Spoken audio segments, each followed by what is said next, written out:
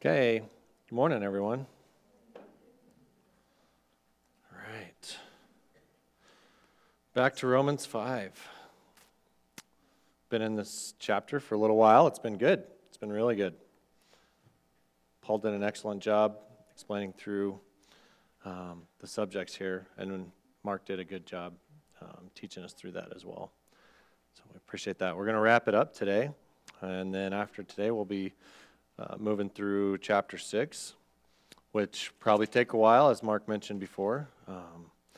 These chapters keep getting deeper and deeper and deeper into doctrine and theology, and Paul's doing that for a reason.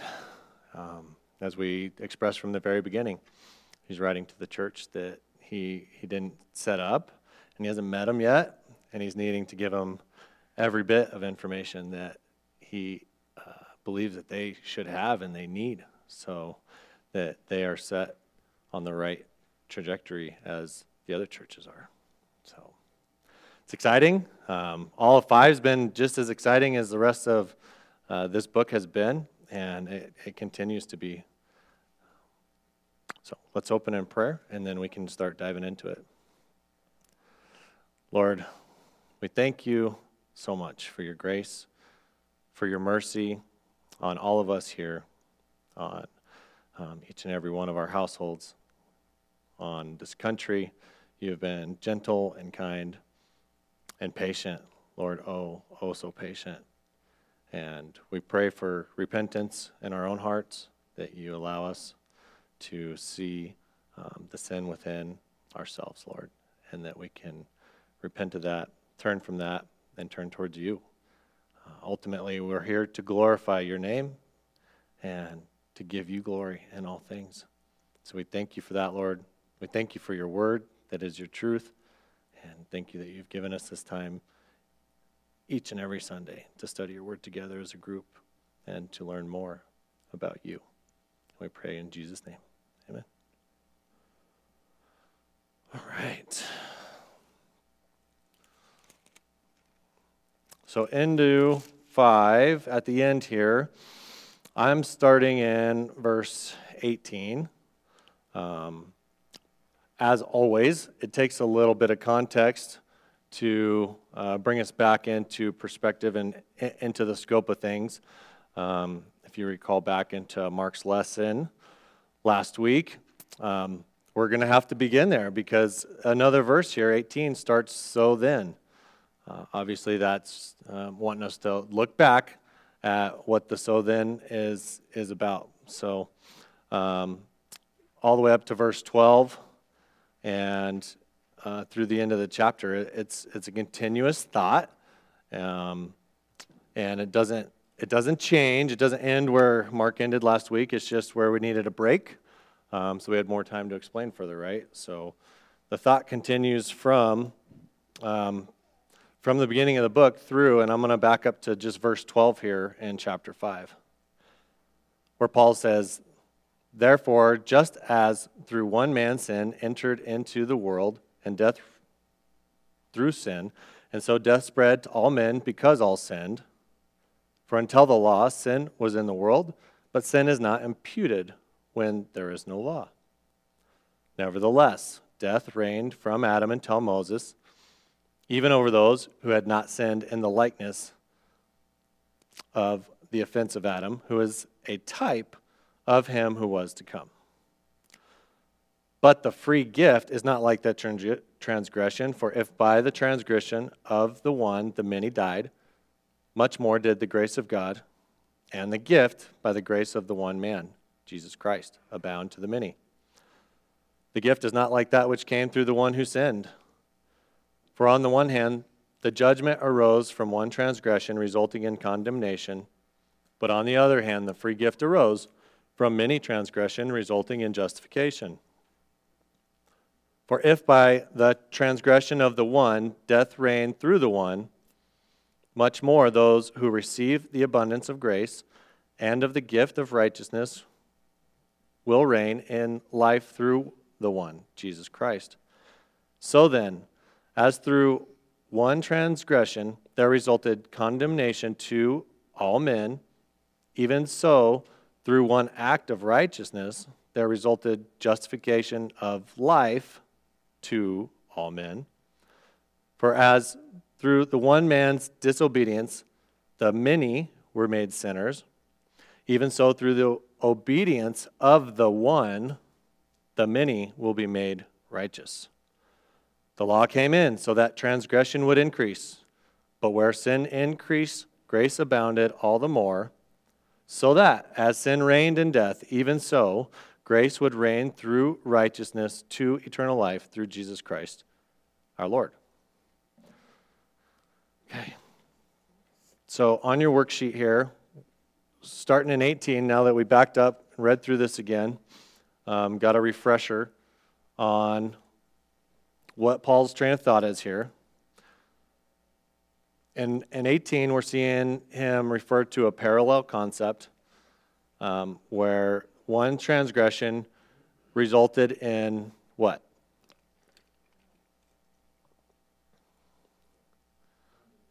Condemnation, yep. To who?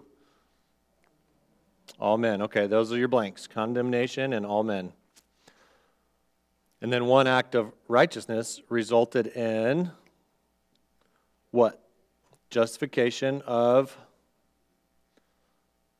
life, as the text reads, to all men. So the parallel concept is he's saying it's going to all men one way and all men the other way.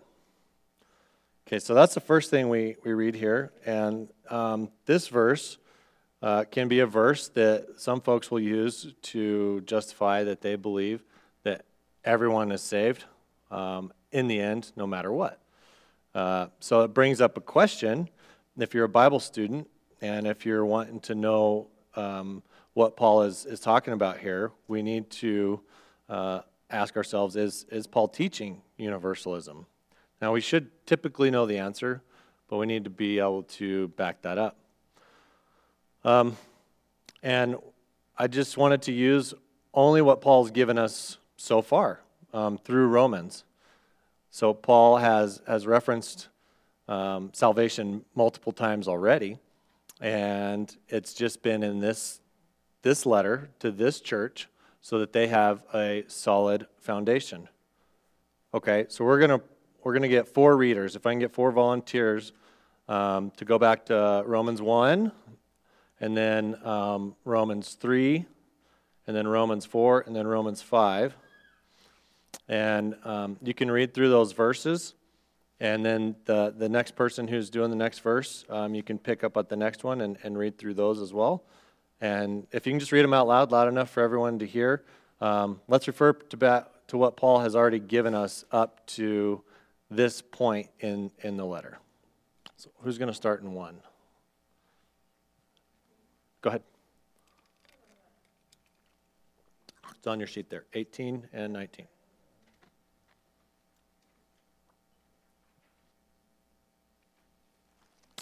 Yeah, sorry. I put the wrong verses down. I don't know why. I was reading the right verses all week long. Read 16 and 17. How about that? Scratch that out on your paper. I'm going, is she pulling one on me over there? Okay, back up 2 verses and read 16 and 17 for me. Yeah, thanks. Glad I'm awake enough to catch it.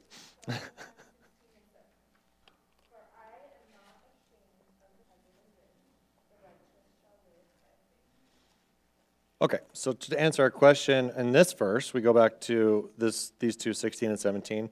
It's the power of God for salvation to everyone. It doesn't end there. That's not the end of the sentence. Everyone who believes. Okay, so there's our first reference just in this book, this letter that we're looking at. And then in 17, it uses the word righteousness. For in it, the righteousness of God is revealed. That's important. We're going to see that a lot through these other verses here. But the righteous man shall live by faith. Okay? So over to 3:22. Someone have that? Even the righteousness of God through faith in Jesus Christ, for all those who believe, for there is no distinction. Excellent. And you want to read 28 real quick as well? For we maintain that man is justified by faith Thank you. Perfect. Okay, so back here, which we've gone through, we've taught through this, and as a refresher again, the righteousness of God. Again, the word righteousness is important. That's God's holiness through faith in Jesus Christ for all. It doesn't have a period there. It keeps going. For all who believe. Okay, so that's important. Down in 28, man is justified by faith, apart from the works as well. So there again, Paul's explaining how in those verses, this isn't everyone that's ever lived. Okay, so we're moving on. Chapter 4, verses 5, and then verse 13. Great. Excellent, perfect. Okay, so we're looking, believes, back to 5, but believes in him who justifies the ungodly, has faith, is credited as right. His faith is credited as righteousness. Okay, so there's another example, and then up to 13 that Jess read. But through the righteousness of faith. Okay, there's multiple, and then over to 5, 15, and 16. I just read through those. But in these verses, Paul's referring to the free gift in multiple times. But the free gift is not like the transgression. Then further in 15, grace of God and the gift by the grace of the one man. And then in 16, the gift is not like that. And then towards the end of 16, but on the other hand, the free gift arose from any transgression resulting in justification. Okay, so just in this letter alone, those are some key elements we're pointing at that no, Paul's not teaching everyone gets saved, no matter what they believe, right?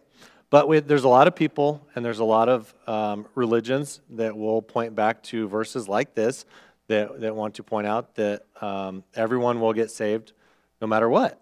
And if we focus on one verse in the Bible at any time and just use that for theology and build our doctrine off of it, that can lead us down the wrong path.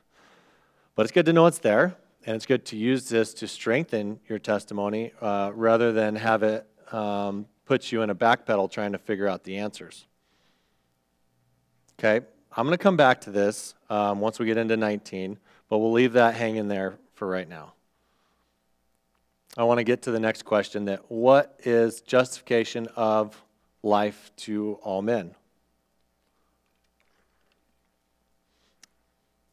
Anyone want to take a shot at it?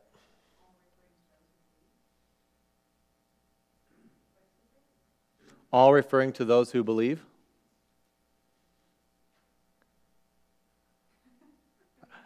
Are you sure, or are you guessing? You're pretty sure, aren't you? She's pretty sure, right, Mark? Okay. Yeah, that's where we're going. Justification, I like this explanation of it that I found in a book. An act of God whereby he imputes to a believing sinner the full and perfect righteousness of Christ, forgiving the sinner of all unrighteousness and declaring him perfectly righteous in God's sight, thus delivering the believer from all condemnation. I like that because it's a fuller explanation than what I used last time I was up here. So again, I'll repeat that if you want to write some of that down, but it's an act of God whereby he imputes to a believing sinner, the full and perfect righteousness of Christ. So God's act, he imputes to the believing sinner Christ's righteous perfectness onto the sinner. forgiving the sinner of all his unrighteousness, and declaring him perfectly righteous in God's sight. So the sinner who was not perfect in God's eyes, by the act of God, is given Christ's righteousness, made perfect, forgiven for his imperfectness, declares him perfectly righteous in God's sight, and in doing so, that delivers him from all condemnation, all the wrath of God. Right?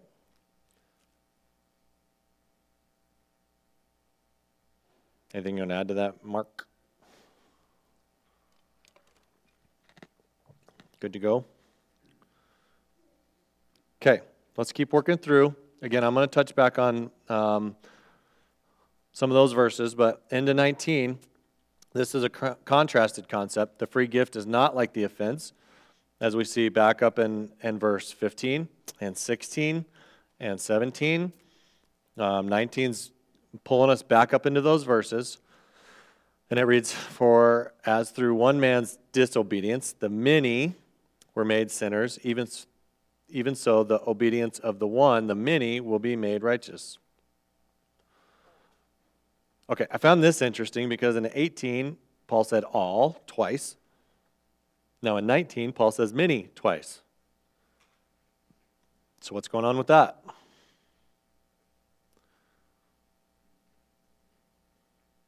Well, on your paper there, the blank that we're looking for, one man's disobedience resulted in many becoming what?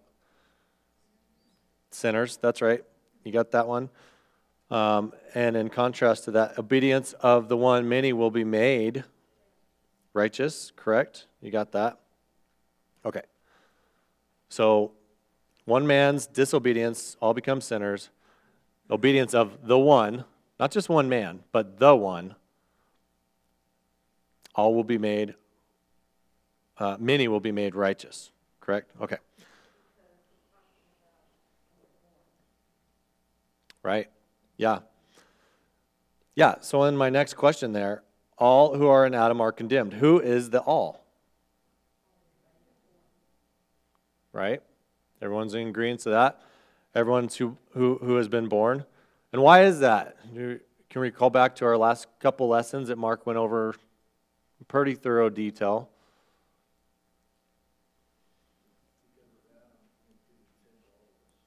Right. Because of Adam, he imputed sin to all of us. And do we have a choice? Nope, no choice. If you want to say you have a choice, where does that lead you? Sinful.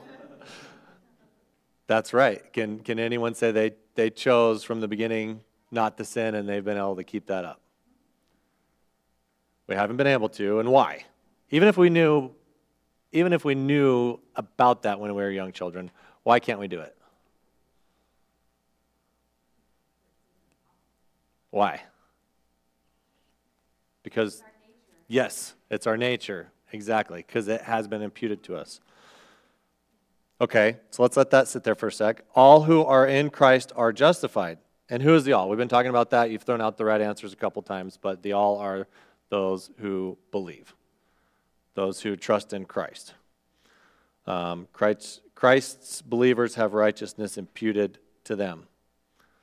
So we're looking at these. Paul's explaining it in thorough detail. These two men, Adam and Christ, they, in a way, represent all of humanity. Everyone is identified in either Adam or in Jesus throughout time. We are all born identified with Adam. We don't have that choice. But we may be born again into identifying with Christ. Right? What did Jesus say everyone that's going to the kingdom has to do? They have to be born again. Right? So these two men are representing all of humanity. And everyone is of Adam and chooses to be of Adam. Not everyone is in Christ because not everyone chooses to be in Christ. The principle remains that since one man made us sinners, that we can be made righteous by the work of the one. So do you see how those are working together? Adam made us sinners in the way where this is our nature. We don't have the choice, yet we still choose it. Even as believers, we choose to sin every day in certain ways. But we make that choice. And in Christ, the righteousness of God can be imputed to all those who believe. So Paul's going over that to summarize what he's taught all through this chapter. And again, this wasn't a chapter when he wrote it. He wrote it as a letter to the church. So it's an ongoing thought, but he's building off the principles that he began in. And we're at this point where he's explaining the two differences between Adam and Christ. You got any questions, comments, feedback on those two verses so far? Everyone see how they are parallel, yet they are contrasted at the same time?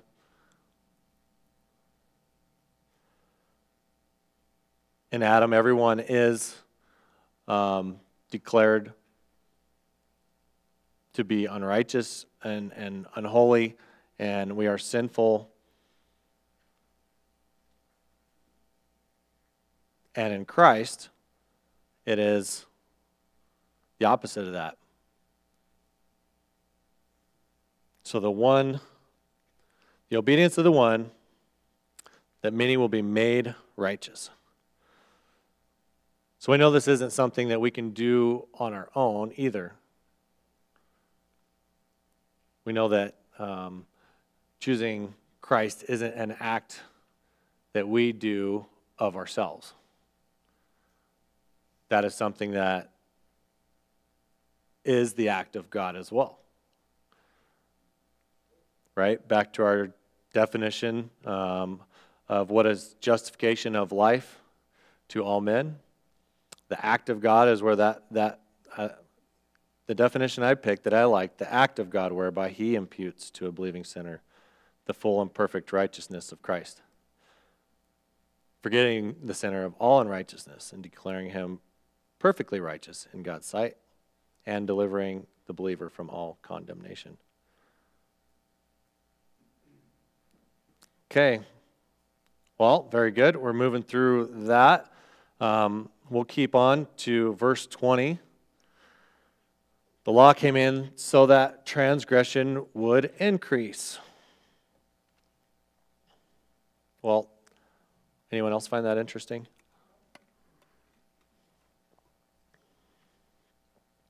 What do you know about the law beforehand, before we go into this verse? What have you been taught? What do you know? Why is it here for us?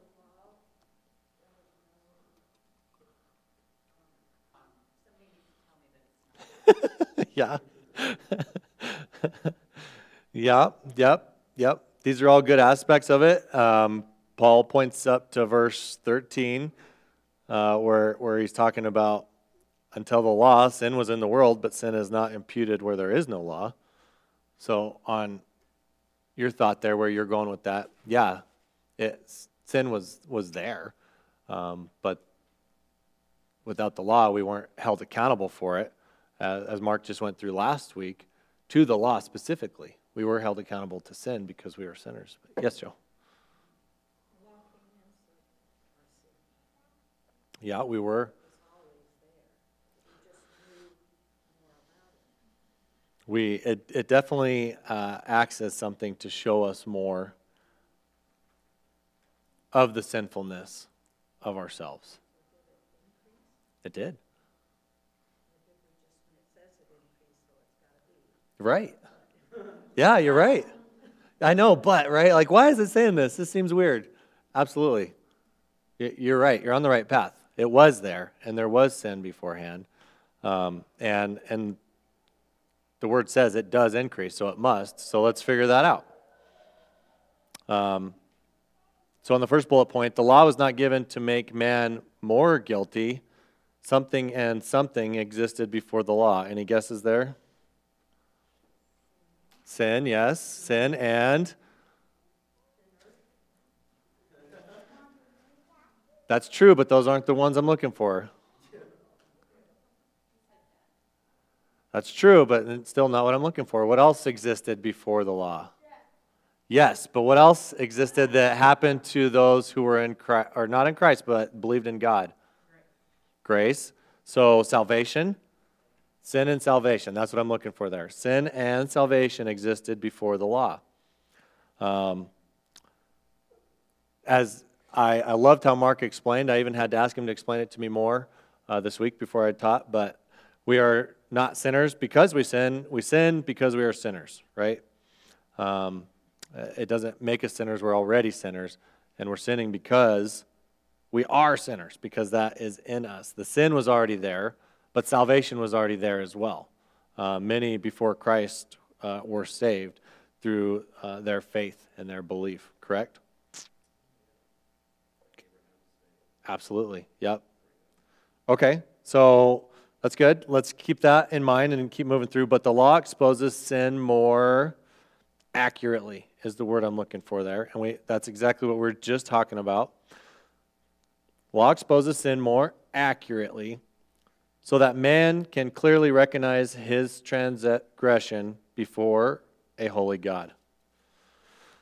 Some examples I liked were, think of the microscope and think of what we as humans knew about our own anatomy and biology, and as the microscope was developed and it's gotten better and better and better, we thought the cell for a while was the smallest molecule or piece or being within a human, but we know that that's not even close to being the smallest piece. There's millions and millions of pieces within a cell itself, right? And science keeps on digging in further and further and further, seeing that there's so much more to life than what we understood previously. So the law, in one way, is acting as a microscope, and we discussed that. It's letting us see further and further into ourselves, what sinful lives we lead, and to the world and the sin that's already in the world. It shows us that our sin is much greater than we think it is. And that's for those who believe in Christ. For those who are faithful in God. That's what it does. So in that sense, it's showing us that more is there, but it's already there. We're just realizing it. So that's not quite increasing it, but it's making us aware. It's making the church aware. It's making believers aware, everyone who's in Christ, that it's there. I love hearing the stories about Martin Luther and the life that he was going down before he was born again, really, and just realizing how much of a sinner he was, and looking into himself, and it was just not worth living, is where he was going with that, because our sin is so deep, and the law exposes that. And it can expose it to those who will read the word and listen and apply it to ourselves. Yes, sir.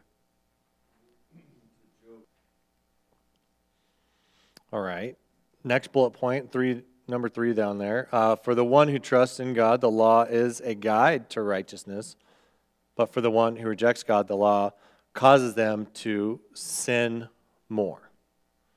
Okay, so I'm going to flip back to Romans 1:25.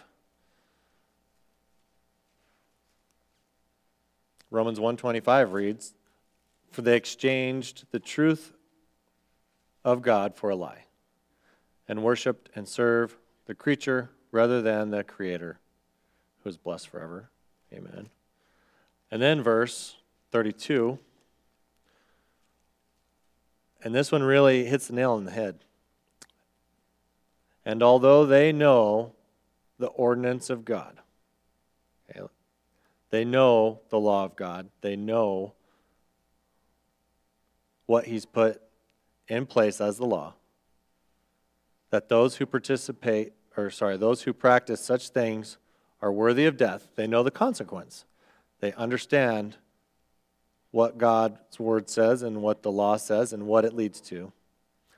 But they not only do the same, but also give hearty approval for those who practice them. Okay. So what I'm looking at there is when the law was put in place, those who reject God not only see the law and see what it says, they intentionally do the opposite of it in spite of God. They are shaking a fist at him and making sure to go the opposite direction from what the law states. And that does increase in sin. It increases the sinfulness of these people because they know what is set before them. Referring to those verses in chapter 1, they're aware. It's not the world that's unaware. It is those who are aware. They see it, they reject it, and they do it on purpose, and they try and get everyone else to do it with them. Okay, so that makes sense to me here where it reads that transgression would increase. Are you guys seeing that same thing there too?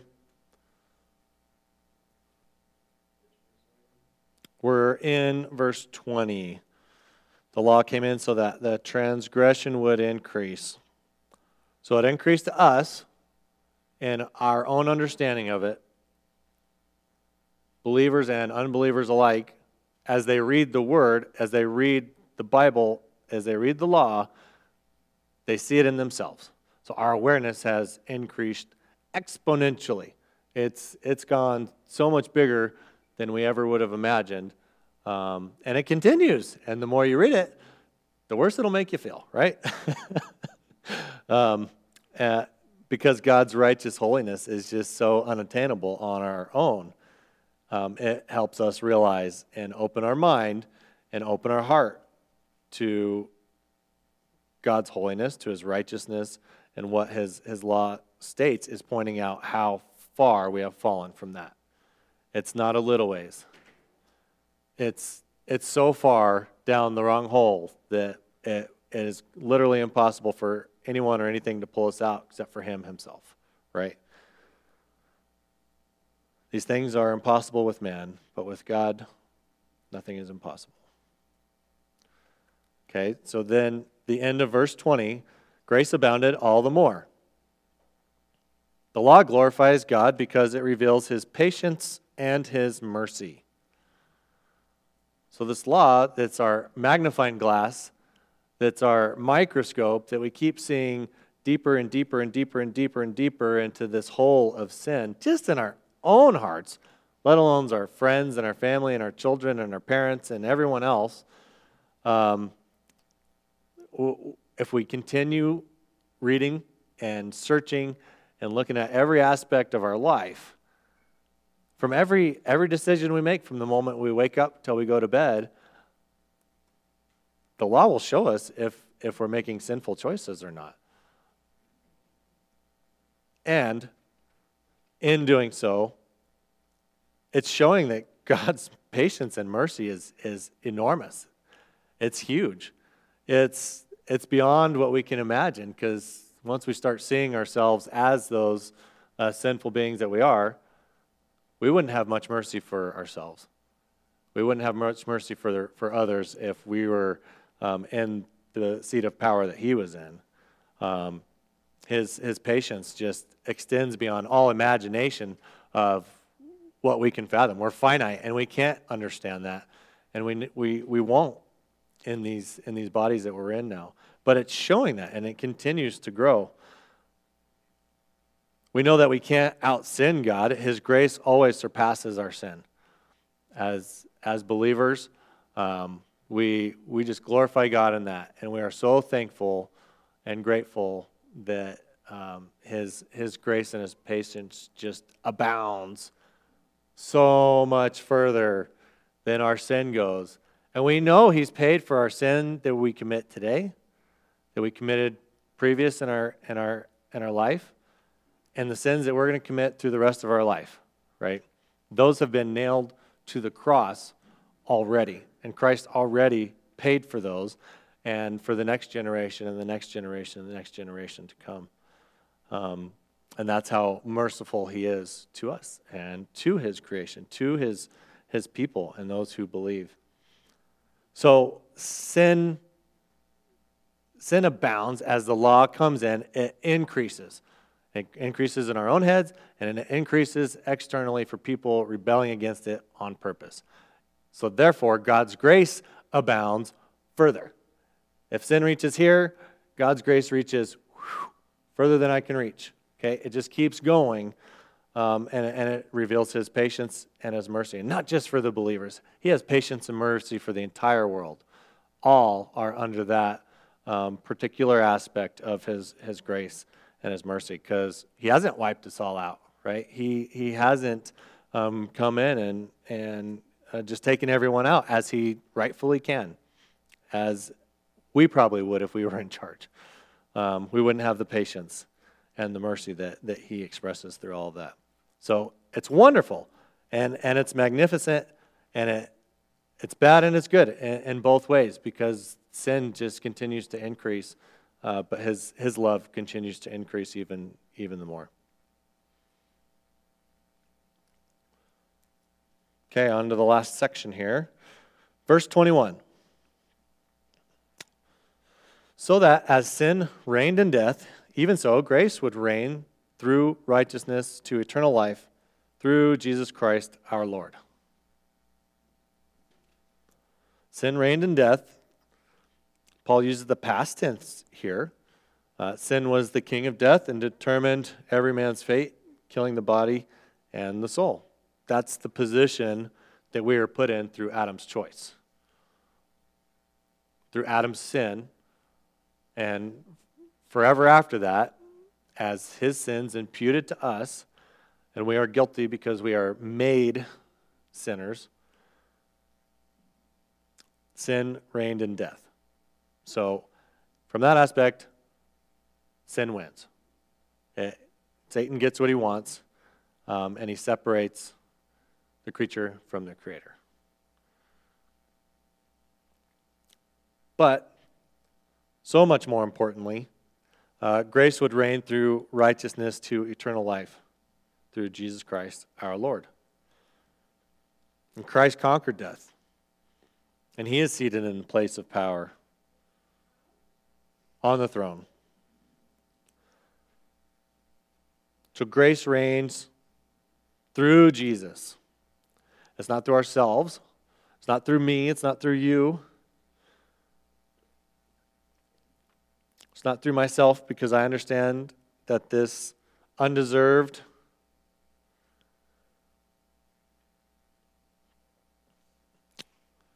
mercy of God is given a part of any reason in itself. God does it because it's his act. He does it. He allows us to see. He allows us to believe. He put Christ through that suffering for this reason, that he would have power over death, that sin would no longer reign in that death. And when grace rules, God's righteous standard is respected. God's holy standard that he set for us, that we can see through the law through the believer's eyes is respected. It is our guide to righteousness.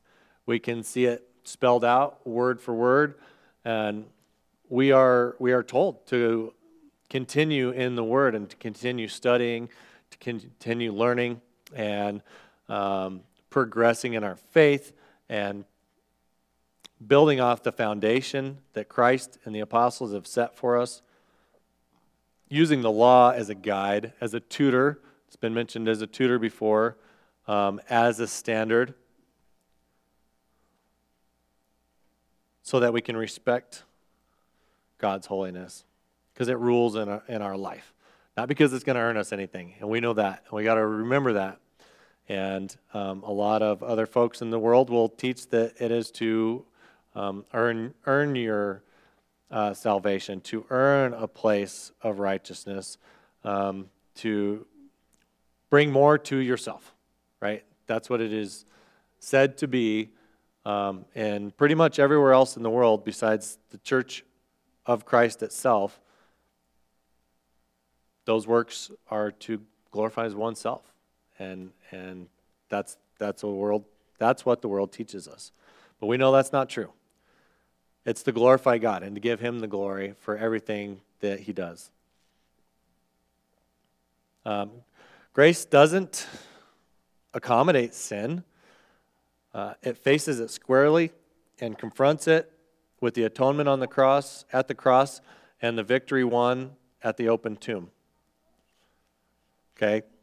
So in this verse, we get into the answer next week as Mark will dive into that. But it's easy for someone to read and think, oh, well, if we sin more, then God's mercy will be more, His grace will abound more, and the righteousness of Christ will be furthered even more through the sin. So the answer that Paul already know the question is going to come up, Paul starts to answer that as we move through into the next chapter. But God's grace, it doesn't accommodate it. It looks it straight in the face, and the answer is Christ on the cross, and that payment and that atonement for your blood and for my blood, for our blood, for the world's. He did pay it all. And everybody that is in Adam, He paid it for them.